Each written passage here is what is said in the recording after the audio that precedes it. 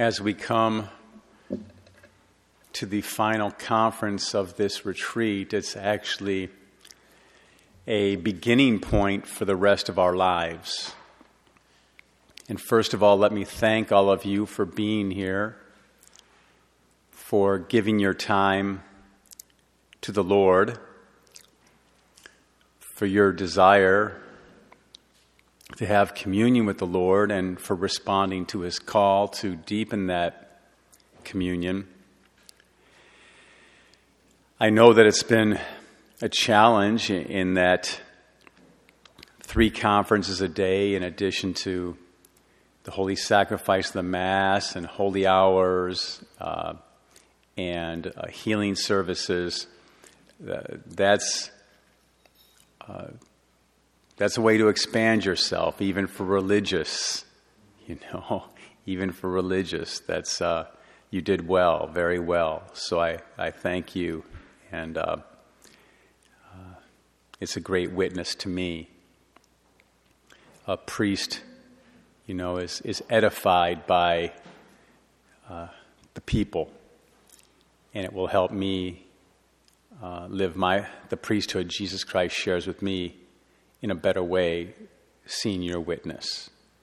We're all witnesses to each other, and so we need to give that witness. We have a responsibility to each other and to the world. One of the greatest needs of our time is adoration. And it's not just the holy hour of Eucharistic adoration, that's part of it, an essential part of it, but to live a life of adoration. That's what we're created for, to adore God, and mankind has lost sight of that. The real crisis in the world today is the crisis of faith, where God has been compartmentalized or ignored. And so let us make a commitment to adore Him. I remember a holy bishop building on the word Amen. He liked to use letters as well. And so the A stood for adoration. M stood for morality. And understand that the moral life is basically living the faith. The church is infallible on faith and morals. That's because morals is the living out of the faith. Okay? So that's the gift, one of the many gifts Jesus gave to His church, this infallibility on faith and morals when a proper magisterial decree is given. But to live the moral life, which is to live the life of Jesus. And the E is to educate our children in families. The family is the domestic church. We need to educate our children. As I've been giving missions around the country, one of the things I've been sharing in the midst of calling people to live mission, continue the mission of Jesus and the Holy Spirit, to do the will of the Father, is to live and practice our Catholic faith in the simple ways that we all know that have been handed on to us from our previous generations. For example, the family rosary. We know families that pray together stay together. Okay, and I recommend pick a time, 7:00 p.m. every day, for example, in families. And I know at first there's going to be resistance in families. It's if they have young children, gathering the children is a challenge, or older children, who are, caught up into technology and social media, gathering them. But these 17 minutes, and that's about what Venerable Archbishop Fulton Sheen says the prayer takes. It's perfectly psychologically suited to our human nature. The prayer of the Rosary has a body, which is the vocal prayer. It has a soul, which is the meditations. And it has a spirit, the spirit that we pray it in. And we're contemplating the face of Christ in the School of Mary. But what I share with people is that if you do this at 7 p.m., at first there will be resistance, but you want to set a time so there's no excuses, because there's always things coming up, always.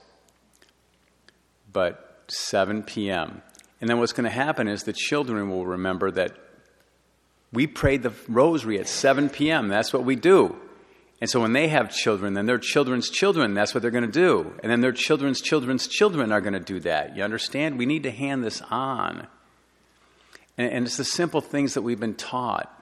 Like I referred to earlier in a conference, how weekly confession was just what you did, you know? A Eucharistic holy hour every week.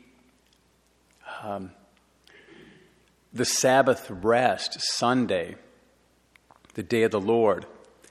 To rest does not just mean to sleep all day. That's the problem. We think that that's what rest is. Actually, I find that if I sleep too much, my body aches more. I get weaker. But to rest in the Lord, the Sabbath rest, Pope Emeritus Benedict says this is at the heart of the covenant. When you look at the creation account, the 6 days of creation were to make a place where God and man could fall in love. But now this seventh day, this love, this resting in love, and it calls for contemplation. It's the true understanding of leisure. I don't have time to go into it all, but you could read a book by Joseph Pieper on leisure. But it's basically to enter into contemplation, to contemplate God. And that's going to renew you, recreation, recreation. Not just being busy, busy, busy, or just sleeping, sleeping, sleeping. It's actually contemplating God. Contemplating God. For example, just go out and have you ever contemplated God in a hummingbird? I mean, hummingbirds are just amazing. I mean, seriously. Hummingbirds are amazing. I mean, just that hanging out thing and then going forward and backwards and up and down and zoom and just, wow. I mean, or the bumblebee. Scientists cannot explain how a bumblebee flies given its body weight. You know, but God just does these things. God's amazing. He's always, he's speaking and everything. A giraffe. Think about that. God just said, I'm going to create this giraffe. This cool, long-necked, spotted creature that just can eat at the top of the trees and, basically walking along all happy, not worried about all these other, predators, just sitting there. I'm a giraffe. I'm pretty cool. I'm there and, creation, it just scratches the surface of the beauty of God. Then along the way, the preaching of angels and men is supposed to help us, but ultimately contemplation deep into the Word of God, which our Blessed Mother will help us with. But adoration is the greatest need of our time, and contemplation. Adoration will lead to contemplation. Adoration is basically the face-to-face with God, so that you can go into the contemplation, which is the heart-to-heart with God. Okay? That's natural for us. I have a face-to-face with you, and then eventually we have a heart-to-heart. Beautiful. But that's our rest. That's how we're renewed. And so we need to live our Catholic faith. And I'll go more deeply into faith and love and faith, and prayer in the homily, because the gospel is about perseverance in prayer and faith. But I want to tie a lot of things in together with that. I do want to reiterate, though, adoration is the greatest need of our time. And that means adoration in spirit and truth at all times. not just in the holy hour, but the holy hour is so important. And the other thing I would like to share with you is Mary, our Blessed Mother, is the divine answer to the needs of our time. Mary is the divine answer to the needs of our time. The divinity, the Father, Son, and Holy Spirit, gave us the Blessed Virgin Mary to show us how humanity should relate to the divinity. Okay? Now, Jesus is the God-man. He's the way, the truth, the life. But Mary's the first and perfect disciple. And as a human person, remember, Jesus is a divine person who has two natures, a divine nature and a human nature. Mary is a human person. She shows us how to say yes to God at all times. And that's what we've been doing, going through the mysteries of the Most Holy Rosary, contemplating the face of Christ in the school of Mary, Mary, Mother of the Eucharist. So this connects it all together for you. Okay? So we come to the glorious mysteries appropriately here on the day of the Lord. There's so much that could be entered into, but I hope that the foundation's been laid, and in your prayer, you write down for yourself ways that the Blessed Virgin Mary is going to teach you about the Eucharist in the mysteries of the Rosary. Okay, this was just a starter for the rest of your life. Okay?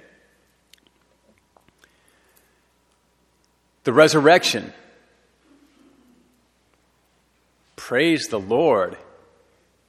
Jesus rose from the dead. The crisis in the world today is the crisis of faith. If you listen to Pope Emeritus Benedict, if you listen to Cardinal Sarah, the crisis in the world is the crisis of faith. And the fruit of this mystery, the virtue of the mystery of the resurrection, is faith. Now, those are, like I said, these are some interesting questions when you pray the Most Holy Rosary. Why is a certain virtue or a certain fruit or a certain grace assigned to a certain mystery? There's 20 mysteries. They all involve faith, right? But why is faith particular to the resurrection? Well, if the Lord did not rise from the dead, we would not be here. He rose from the dead, though. That's a historical fact. There was witnesses upon witnesses upon witnesses. It's a historical fact. And then just the evidence of the fact that his apostles, who were dispersed, I'll say, that's a nice word, dispersed at the crucifixion of our Lord. They fled. Okay. They're behind closed doors for fear that they're going to be crucified. They're discouraged. Have you ever wondered why Thomas wasn't in the upper room that one night of the resurrection that Jesus appeared? He was discouraged. He was out, walking around just like the disciples on the road to Emmaus. All their hope was in this Messiah, who they saw working all these miracles and giving this divine teaching, and then he gets crucified. But the Lord rose, and so these men who were hiding all of a sudden after Pentecost go out to the ends of the world and preach fearlessly that the Lord is risen. Did they just get together and say, okay, well, we didn't really have this courage while the Lord was here, but now that we're together, we're going to get our courage up and go to the ends of the world? Is that real? Obviously not, right? The Lord appeared to them. In fact, this image of divine mercy, which I like very much, has only one shortcoming. Not that it has any shortcomings, but if there were a shortcoming to be addressed, because I really like that image, very powerful. But the image that St. Faustina had, you would see behind the Lord the door. That's the Lord coming through those locked doors on the evening of the resurrection. the Lord will come into your life. That's the Lord in the Eucharist. That's the Lord in the Eucharist coming right into your heart, even through maybe some closed doors that might be there. Maybe you're hiding behind some fears. When you spend time in the presence of the Eucharistic Lord, or remember this conference is about Mary, Mother of the Eucharist, so especially when you receive our Lord in the Most Holy Communion, He's entered in behind the doors of your being and come right into your being to transform you, to help you overcome fear and lack of forgiveness and insecurities and guilt and doubt. He comes into our lives and transforms our lives. That's the resurrection. Jesus is the resurrection and the life. He is. He rose. What does it mean that He rose? Like I shared with you earlier, for me, it means that I can believe everything He taught. Because if someone says, I'm going to raise myself from the dead, and they do it, I'm believing them. And He's the only one who ever did that.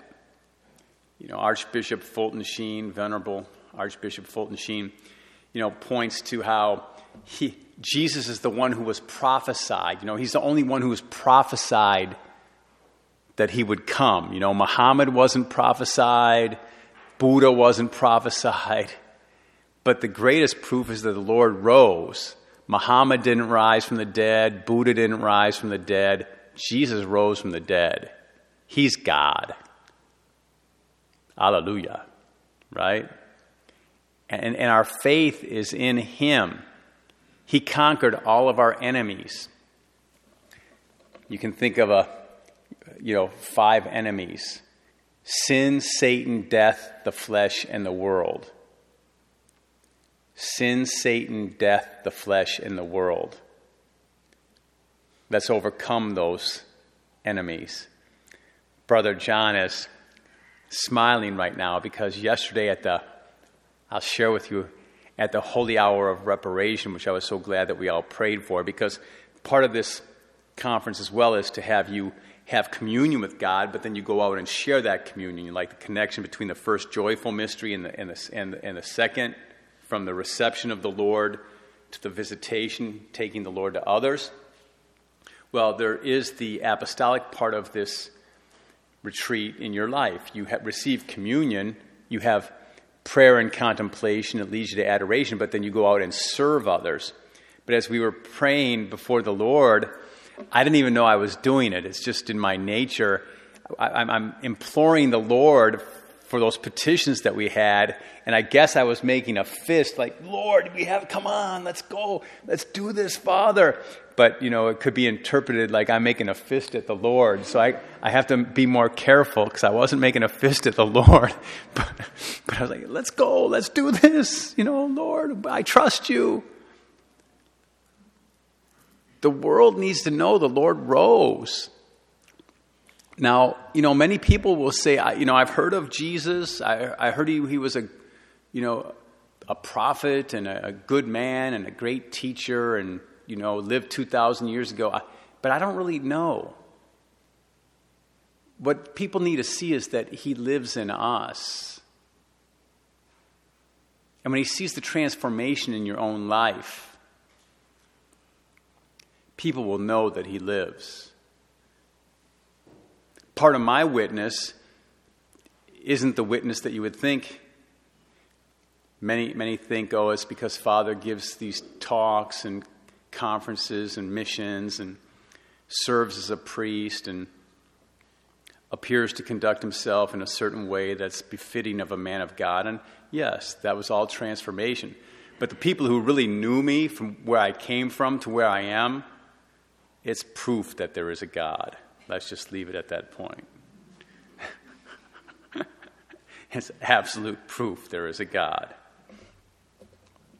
And people should see that in your own life. The Lord rose, and He is the resurrection and the life. So He'll come through those closed doors. And in St. Faustina's diary, you see him with his hand up. He's going to make the blessings. She saw an image of, I think, cities and even nations covered with nets and webs. And when Jesus made the sign of the cross, these nets and webs were cut and people were set free. That's a beautiful way. I sense chills through me on that. He's just cutting all those nets and webs, setting you free from fears and doubts and worries. And this world is just going to get more and more full of doubts and worries and fears and anxieties, because that's what the world builds upon. They want us to live in fear. Jesus came to give us peace. When he rises from the dead, peace be with you. He comes through the doors, peace be with you. Peace, peace. Now, I use a little acronym for peace. P stands for pray, especially pray the rosary. E stands for Eucharist. A stands for adoration. C stands for confession, regular confession. And E stands for embrace the will of God. That's a summary of the message of Fatima in many ways, in addition to consecration and reparation. At Fatima, Lucia later wrote that at the heart of the revelation of Fatima was faith, hope, and charity, and the Eucharist. It really is a Eucharistic apparition, from the prayers of the angel of peace to, what Our Lady was talking about. Let's live Eucharistic-centered lives and teach others to do that. But the Lord says, peace be with you. We're supposed to be bringing peace to this world that has no peace. And we're supposed to bring love. Now, I do also want to stress love. You can think of Jesus appearing to Mary Magdalene on the morning of the resurrection. Was Mary Magdalene at the tomb because she had faith that the Lord had risen from the dead? Or was she at the tomb because she loved the Lord so much that she couldn't, I just want to at least treat his body properly. What was the reason why she was there? Love, right? Faith and love go together. Faith, hope, and charity, they go together. You can never separate them. But believe me, if you don't have faith that God exists, then you're not going to love him, okay? But you have that faith, and you have the faith in the teachings of the church, and you have faith in his presence, and we all can grow in faith. But ultimately, your faith is going to be strengthened now through love. In fact, I read by one of the saints that when you come before the Lord for adoration, start with love. Don't start with telling him your problems. I mean, let's just put it on a natural level. So even if your best friend who you love, you really care for them, every day they come to you and the first thing they start to talk to you about is their problems, eventually you're like, can't you just say hello and smile? I mean, can't you just say I love you? I mean, can't you just start off just simple? Like, would you like a cup of water or something? I don't know, but every time I see you, you're, did you hear that, it's going to be the coldest winter in 5 years in Nebraska. I mean, okay, I can't change that, so okay, thanks for the information. I'll make sure I get an extra scarf. I don't know, but I mean,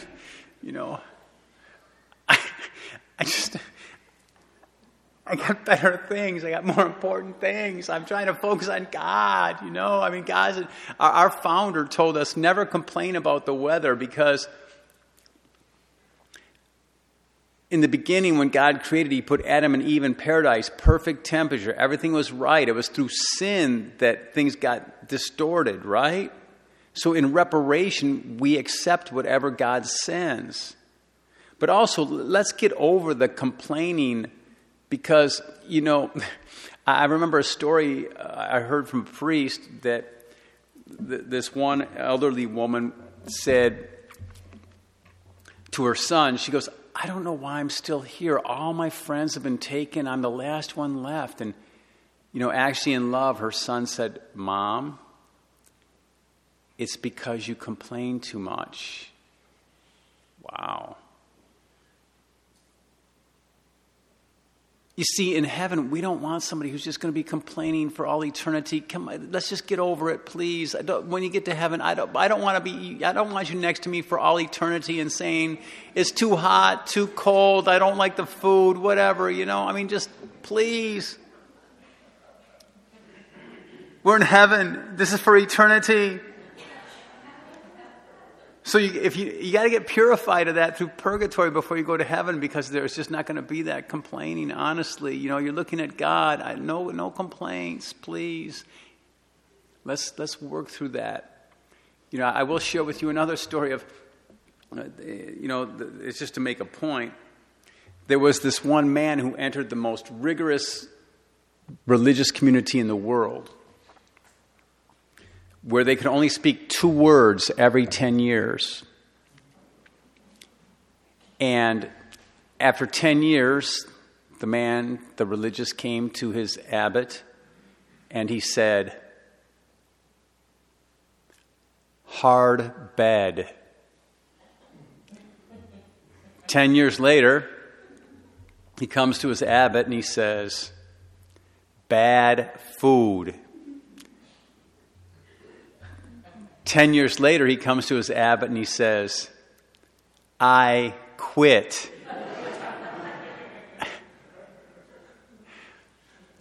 And the abbot said, "I'm not surprised, because all you've done ever since you've been here is complain."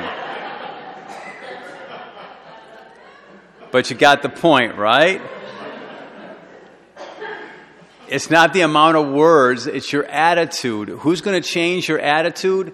Jesus. One of the things I preach every Easter season, especially during the octave of Easter, which is 8 days of celebrating the resurrection. It's that important of a mystery to learn how the resurrection should change your life. The church gives us 2 octaves during the liturgical year.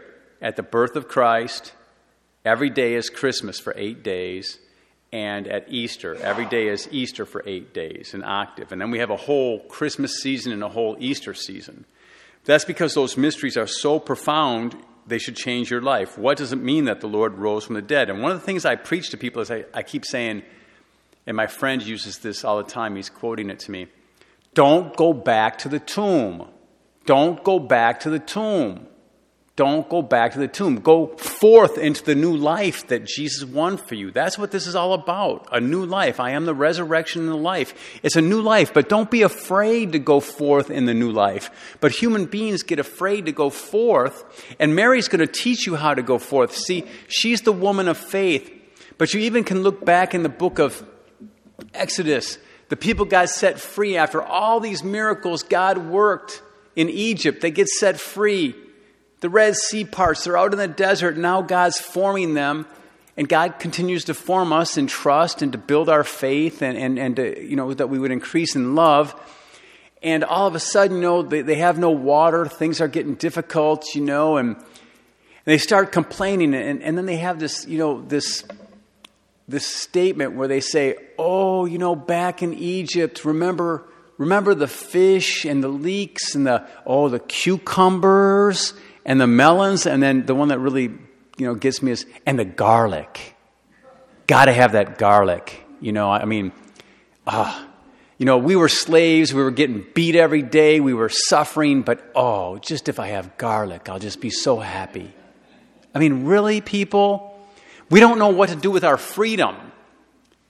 You see, go forth. Mary, the woman of faith, will teach you how to go forth into the Eucharistic life, put out into the deep duken alchum. That's the resurrection, our faith. We can believe everything Jesus said. He has conquered the world. Be not afraid, little flock. And then that takes you to the second glorious mystery. I will be with you always until the end of the world. We got to hold on to those promises Jesus has made. He is here until the end of the world. When you receive him in the most holy sacrament in the Eucharist, He's with you in the most intimate way. And He's there to help you. He's in your corner. He's your friend. He's on your side. What else do you need? And Mary will teach you this. You know, it's said by one of the church fathers that, you know, the apostles needed the ascension because now they would really start to grow in that trust in God, who's not just there walking with them physically, but now they're not limited so much to His manhood, while that, you know, He's the God-man, but they understand He's the God who ascended. But He gives them a mission now. Again, remember the first joyful mystery, you receive the Lord. The second joyful mystery, you take the Lord to others.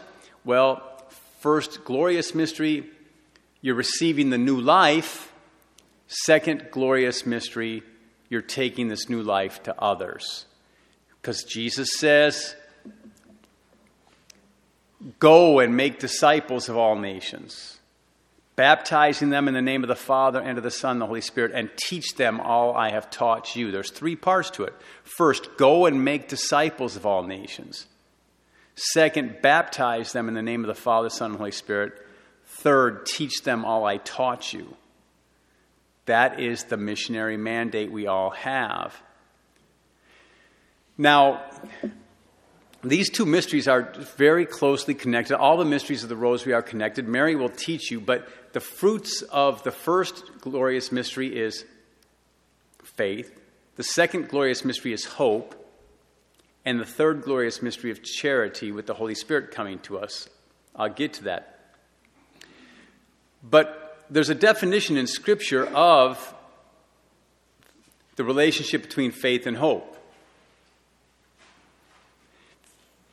Faith is the substance of things hoped for and the evidence of things unseen,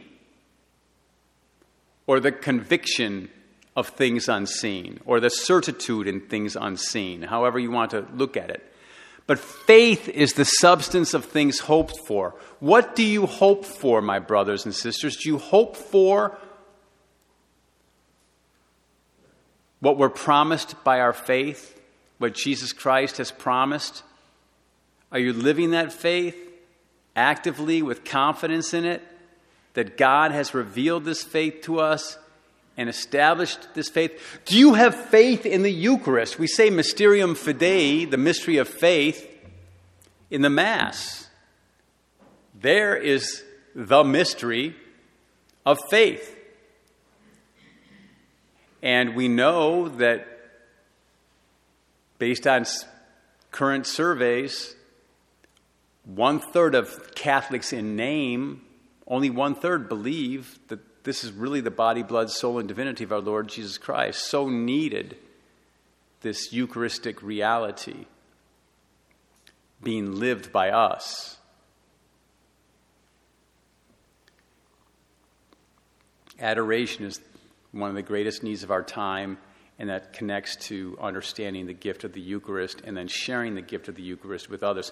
And if somebody's going through a lot of troubles, they're losing hope, just bring them. Say, hey, you want to go before the Lord? Just bring them into the chapel. Bring them before the Eucharistic Lord for adoration.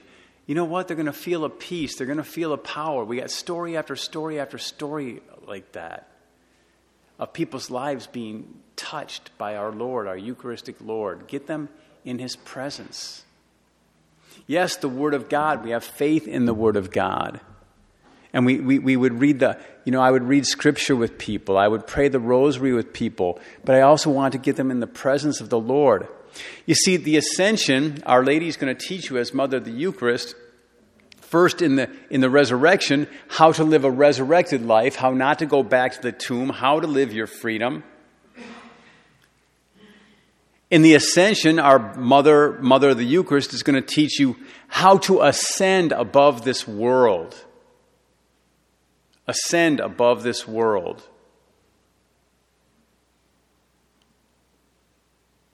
This is not home. We don't try to make a little nest, all a little comfortable. This is where I'm going to stay for all eternity. No. We're exiles. We're on a pilgrimage. Our journey is to heaven, to communion with God. We need to ascend above this world. So sometimes when you feel this world pulling you down, turn to the Lord in the Eucharist. Have Our Lady teach you how to ascend above this world. And that's going to help you carry out your missionary mandate, because when you need to see yourself as a sent person. Why am I here this weekend? Because I'm sent here by my Father. Why are you here this weekend? Because you're sent here by your Father. And if we see that we're sent, it just changes everything. Wherever I go, I'm sent. And so then I'm free, so I don't say, I don't fall into the trap of a lot of people. If only I got out of this place. And if this place would change. And if only that thing was different. That doesn't matter. The main thing is, wherever I go, I'm still there. I'm the one that's got to be worked on. Changing places is... I'm sent wherever I go. You're sent. I actually had this image of these three sisters here. I don't know why I had this image this morning, but I really had this image of them walking into a bait shop. You know what a bait shop is? Where people will buy maybe, fishing lures and, maybe some live bait to go catch fish. And I could see them walking in there, and I could see this man. And I'm not talking about like I had some mystical vision. It just came to me, okay, this thought that. But now comes in these three. They're eschatological signs. They're signs of God's presence on earth. That's what they are, right? That's what they are. They're spouses of Christ, and they're witnessing, that God is present. And so they walk into the bait shop, and let's say the man is getting his bait ready to go fishing all day Sunday, and he's not going to go to Mass. Well, these three walk in, and the man sees them, and he goes, "Oh, that's right. I knew I was supposed to get closer to God. I knew God's been calling me. I've been wanting to get close to God." Wow, it changes everything. Just the presence. No words are needed. So I don't know if you go to bait shops, but in any event, all of us, we should be carrying the Lord, but ascend above this world.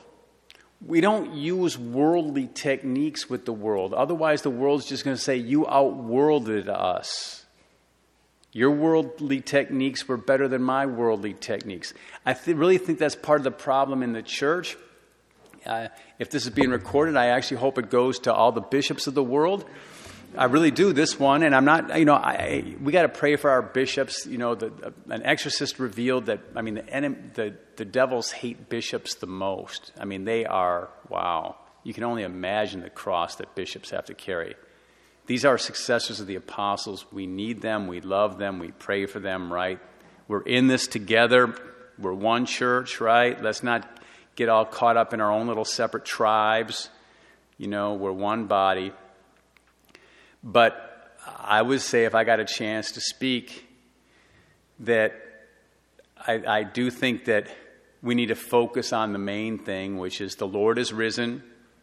Jesus revealed Trinitarian love, that God is love. Jesus revealed the way, the truth, the life. That Jesus established the church, and we all have a mission, and God's got a plan, and God's got the victory, and God gave us the Blessed Virgin Mary, and Mary will help us. And I think all the bishops know that, but when the world is attacking, sometimes what we do is we get caught up in using worldly defenses. For example, let's get more lawyers, and let's have more administrative manuals, and let's have more procedures, and this and that and the other thing. And the world's better at that than us. That's what the world does. So we don't address the world with worldly means. Yes, we're, gentle as the dove and shrewd as the serpent, but it's not about outworlding the world. It's about using the divine answers, simplicity, faith, hope, charity. And I know the bishops know that. But I've been told, bishops pretty much got to walk around with almost a lawyer on each side of them now. Everything they say, is being scrutinized and can possibly be the result of a lawsuit. But let's just rise above. Let's ascend above this world. And that's what our mother will teach us. So I am no one to be, trying to have a way of presenting that appears that I know something better than others. I can only imagine the weight that they're under, and we need to pray for them and sacrifice for them. But I do know that we don't want to just use worldly ways to fight the attack of the world. We need to go to higher ground. And that's for us, in our families. Let's ascend above this world. As a matter of fact, when you read in the scriptures about going across the waters, when Jesus walks on the waters, the bark of Peter is going across the waters. What that represents is we're going across the waters of this world to our destiny, and Mary is the star of the sea. You see, so we don't want to drown in the world. And what we need to do is we need to get in the bark of Peter and stay in the bark of Peter. Don't go too far to the left. Don't go too far to the right, because you'll be out of the boat. Stay in the boat of Peter. If there's no Peter, there's no church. There's a lot of chatter in the world, even addressing, questioning the Holy Father. Without Peter, there is no church. Period. Okay. The third glorious mystery, the descent of the Holy Spirit. Come, Holy Spirit, come. Come by means of the powerful intercession, the Immaculate Heart of Mary, your well-beloved spouse. Our Lady will teach you about how to relate to the Holy Spirit. I would love to just give a retreat the whole weekend just on relating to the Holy Spirit. The Holy Spirit is so misunderstood. If you want to be holy, which you're created to be holy as your Father's holy, be perfect as your Heavenly Father is perfect. If you want to be holy, you have to have a relationship with the Holy Spirit. It's right in His name, right? If you want to live a spiritual life, you need a relationship with the Holy Spirit. It's right in His name. I'll just make it that simple. You want to be holy and you want to have a true spiritual life, you have to relate to the Holy Spirit. And besides, here's the good news. You see, a lot of people, they're concerned about possession and demonic activity, and they should be. There is an evil spirit. There are evil spirits in this world. But I tell you, the surest way to overcome them is to be possessed by the Holy Spirit.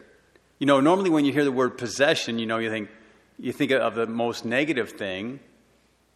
But how about being possessed by the Holy Spirit? If you're possessed by the Holy Spirit, everything's all right. He's God. The enemy's just this little creature that's like a snake crawling on its belly. Exorcists make clear that the battle between Jesus and the enemy is not a battle between equals. The most difficult part of it is working with the person who has free will. It's the person who's using their free will or misusing their free will to stay attached to those evil spirits. But there's not a battle between equals. God is God. Angels are creatures. Humans are creatures. God is God. Okay? So we need a relationship with the Holy Spirit. I started off this conference with this prayer that an awesome brother gave me that John Paul the Great used to pray every day because his dad, his father, Carol Sr., said to Carol Wojtyla when he was young, his father said to him, "You don't pray to the Holy Spirit enough. You ought to pray to him." This is the father of John Paul the Great. Carol Sr. said to Carol Jr., "You don't pray to the Holy Spirit enough. You ought to pray to him." So he gave him this prayer, and I'm going to read it to you now, since it's being recorded, and if there's somebody listening. But Pope John Paul II prayed this every day. Every day. And you have to listen carefully. "Holy Spirit, I ask you for the gift of wisdom to better know you and your divine perfections, for the gift of understanding to clearly discern the spirit of the mysteries of the holy faith, for the gift of counsel that I may live according to the principles of this faith, for the gift of knowledge that I may look for counsel in you and that I may always find it in you, for the gift of fortitude that no fear or earthly preoccupations would ever separate me from you, for the gift of piety that I may always serve your majesty with a filial love, for the gift of the fear of the Lord that I may dread sin which offends you, O my God.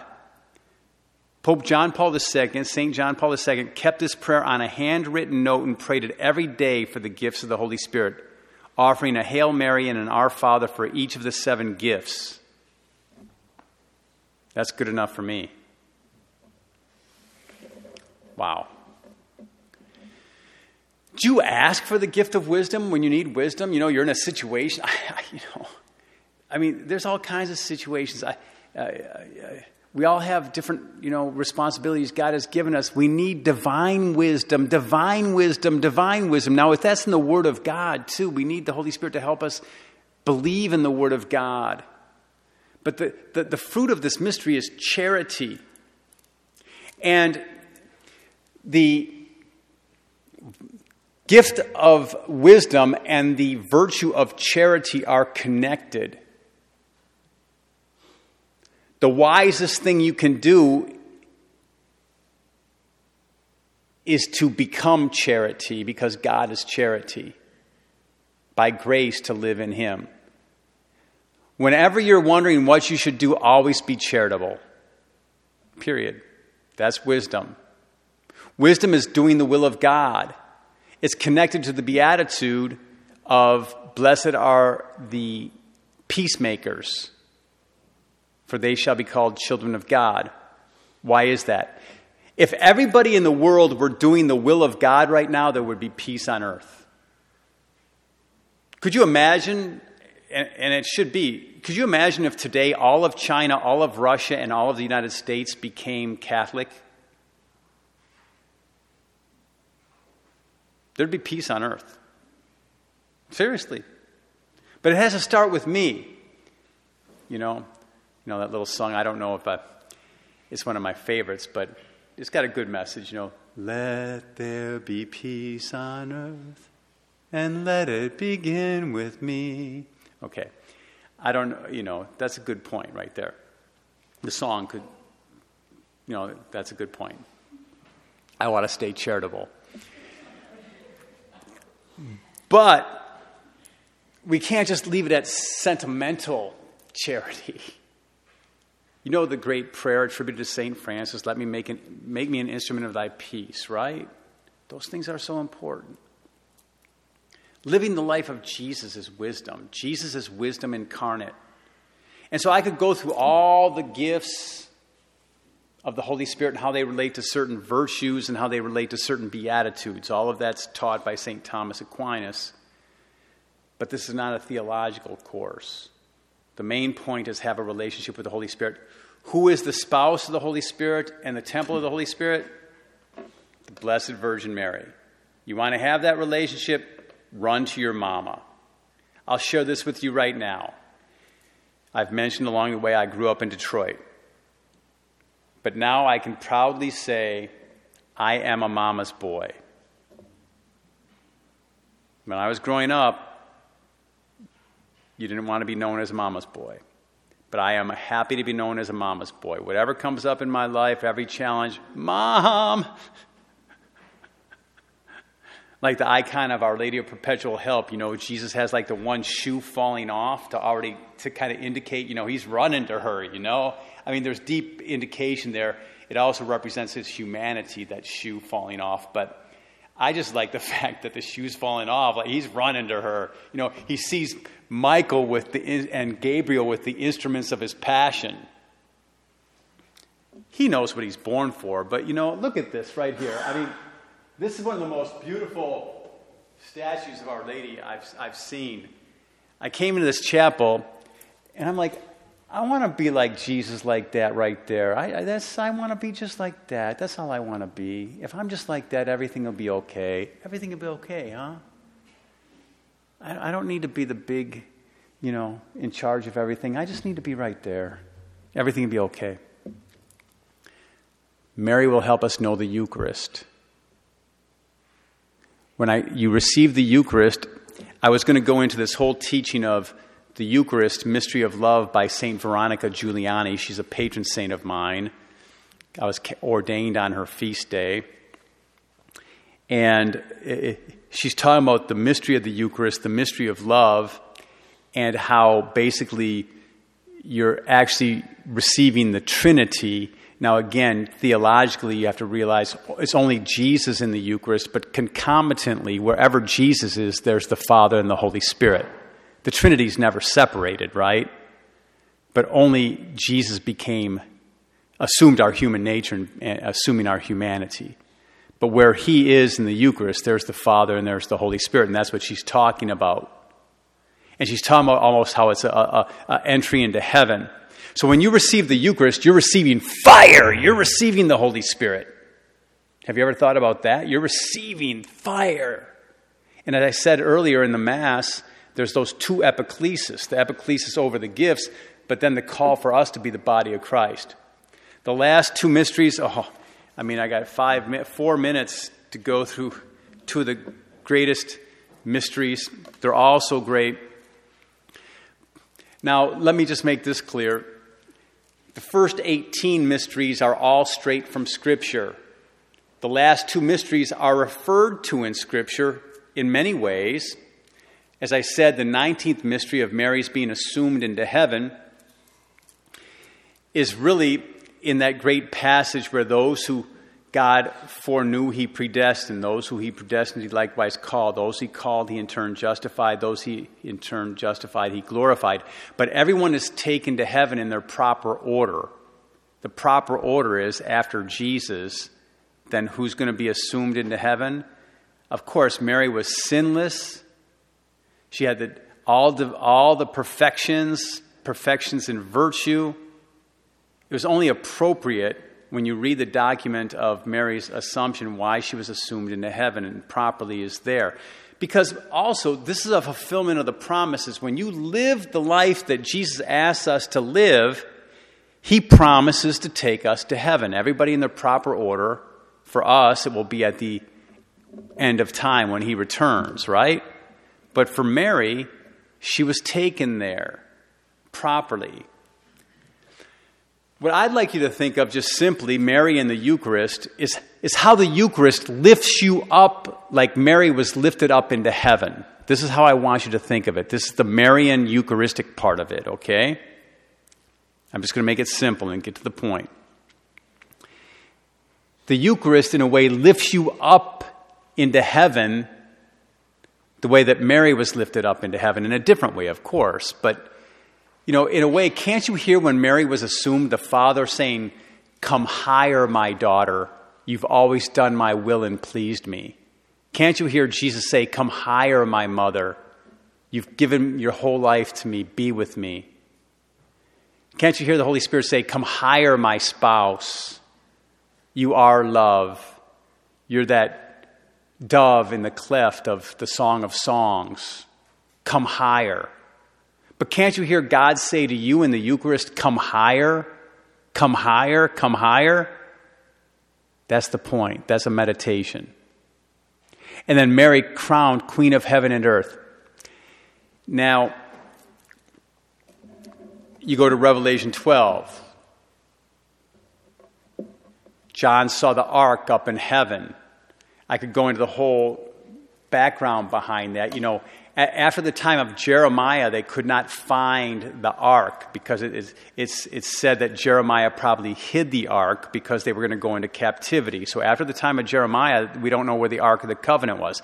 Now St. John in the Gospel says, in Revelation, not the Gospel, in the book of Revelation, the last book of the sacred scriptures, there's the ark. It's the woman that's about to give birth to the son, but then there's this dragon there. But everything's going to be okay, right? There's the ark. It's in heaven. Mary crowned as Queen of Heaven and Earth, clothed with the sun, standing on the moon, which means a victory, standing on top of it, with a crown of 12 stars. You know, she's a queen. She's queen and mother, but St. Therese of Lisieux would say, I relate to her more as mother than queen. I think Therese had this statue in her house when she had her miraculous healing. And she called it the Virgin of the Smile. That was the name of that statue, the Virgin of the Smile. Can't you just see the Virgin smiling at you from heaven? Here she is, Our Lady of Fatima. But one thing I want to share with you, and you know, what is the crown that Mary's crowned with? The ultimate crown is being crowned with the life of the Trinity. Have you ever heard the saying, the crowning achievement of your life? The crowning achievement of your life? What would be the greatest crowning achievement of your life? We'll leave it on that note. What would be the greatest crowning achievement of your life? To be filled with God to the maximum extent possible. And you already received God in the Eucharist. And Mary's going to teach you that. Already a foretaste of heaven, food for the journey. The Eucharist is going to fill you with grace and charity. All the things we've talked about, everything that's in this rosary.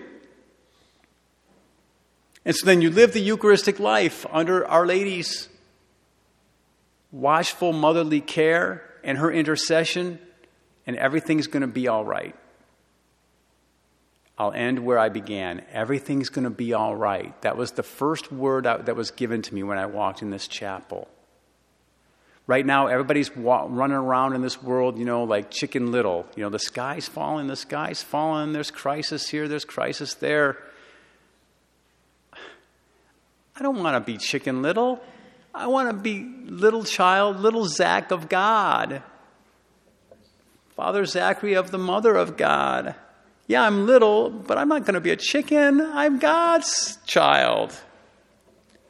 Our novice master used to say to us, you know, to overcome the world, he would walk to us, and he was a big man, and, you know, he came from India, and he had this voice. God rest his soul, Father Santan Pinto, a greatest novice master possible. And just to train us in many ways, he said, if somebody calls you a chicken, are you going to start walking around saying cluck, cluck, cluck, cluck, cluck, cluck, cluck, cluck, cluck, cluck? He was making his point. Does it matter what they say about us? We don't want to give anybody insult because we are ministers of Christ. We're ambassadors for God, and so we don't try to offend people. But we can't let people manipulate us. Let's live the Eucharistic life and know who we are. And your mother's going to help you know who you are because you're her child. And she's going to help you live your life centered in the Eucharist. Mary, Mother of the Eucharist, pray for us.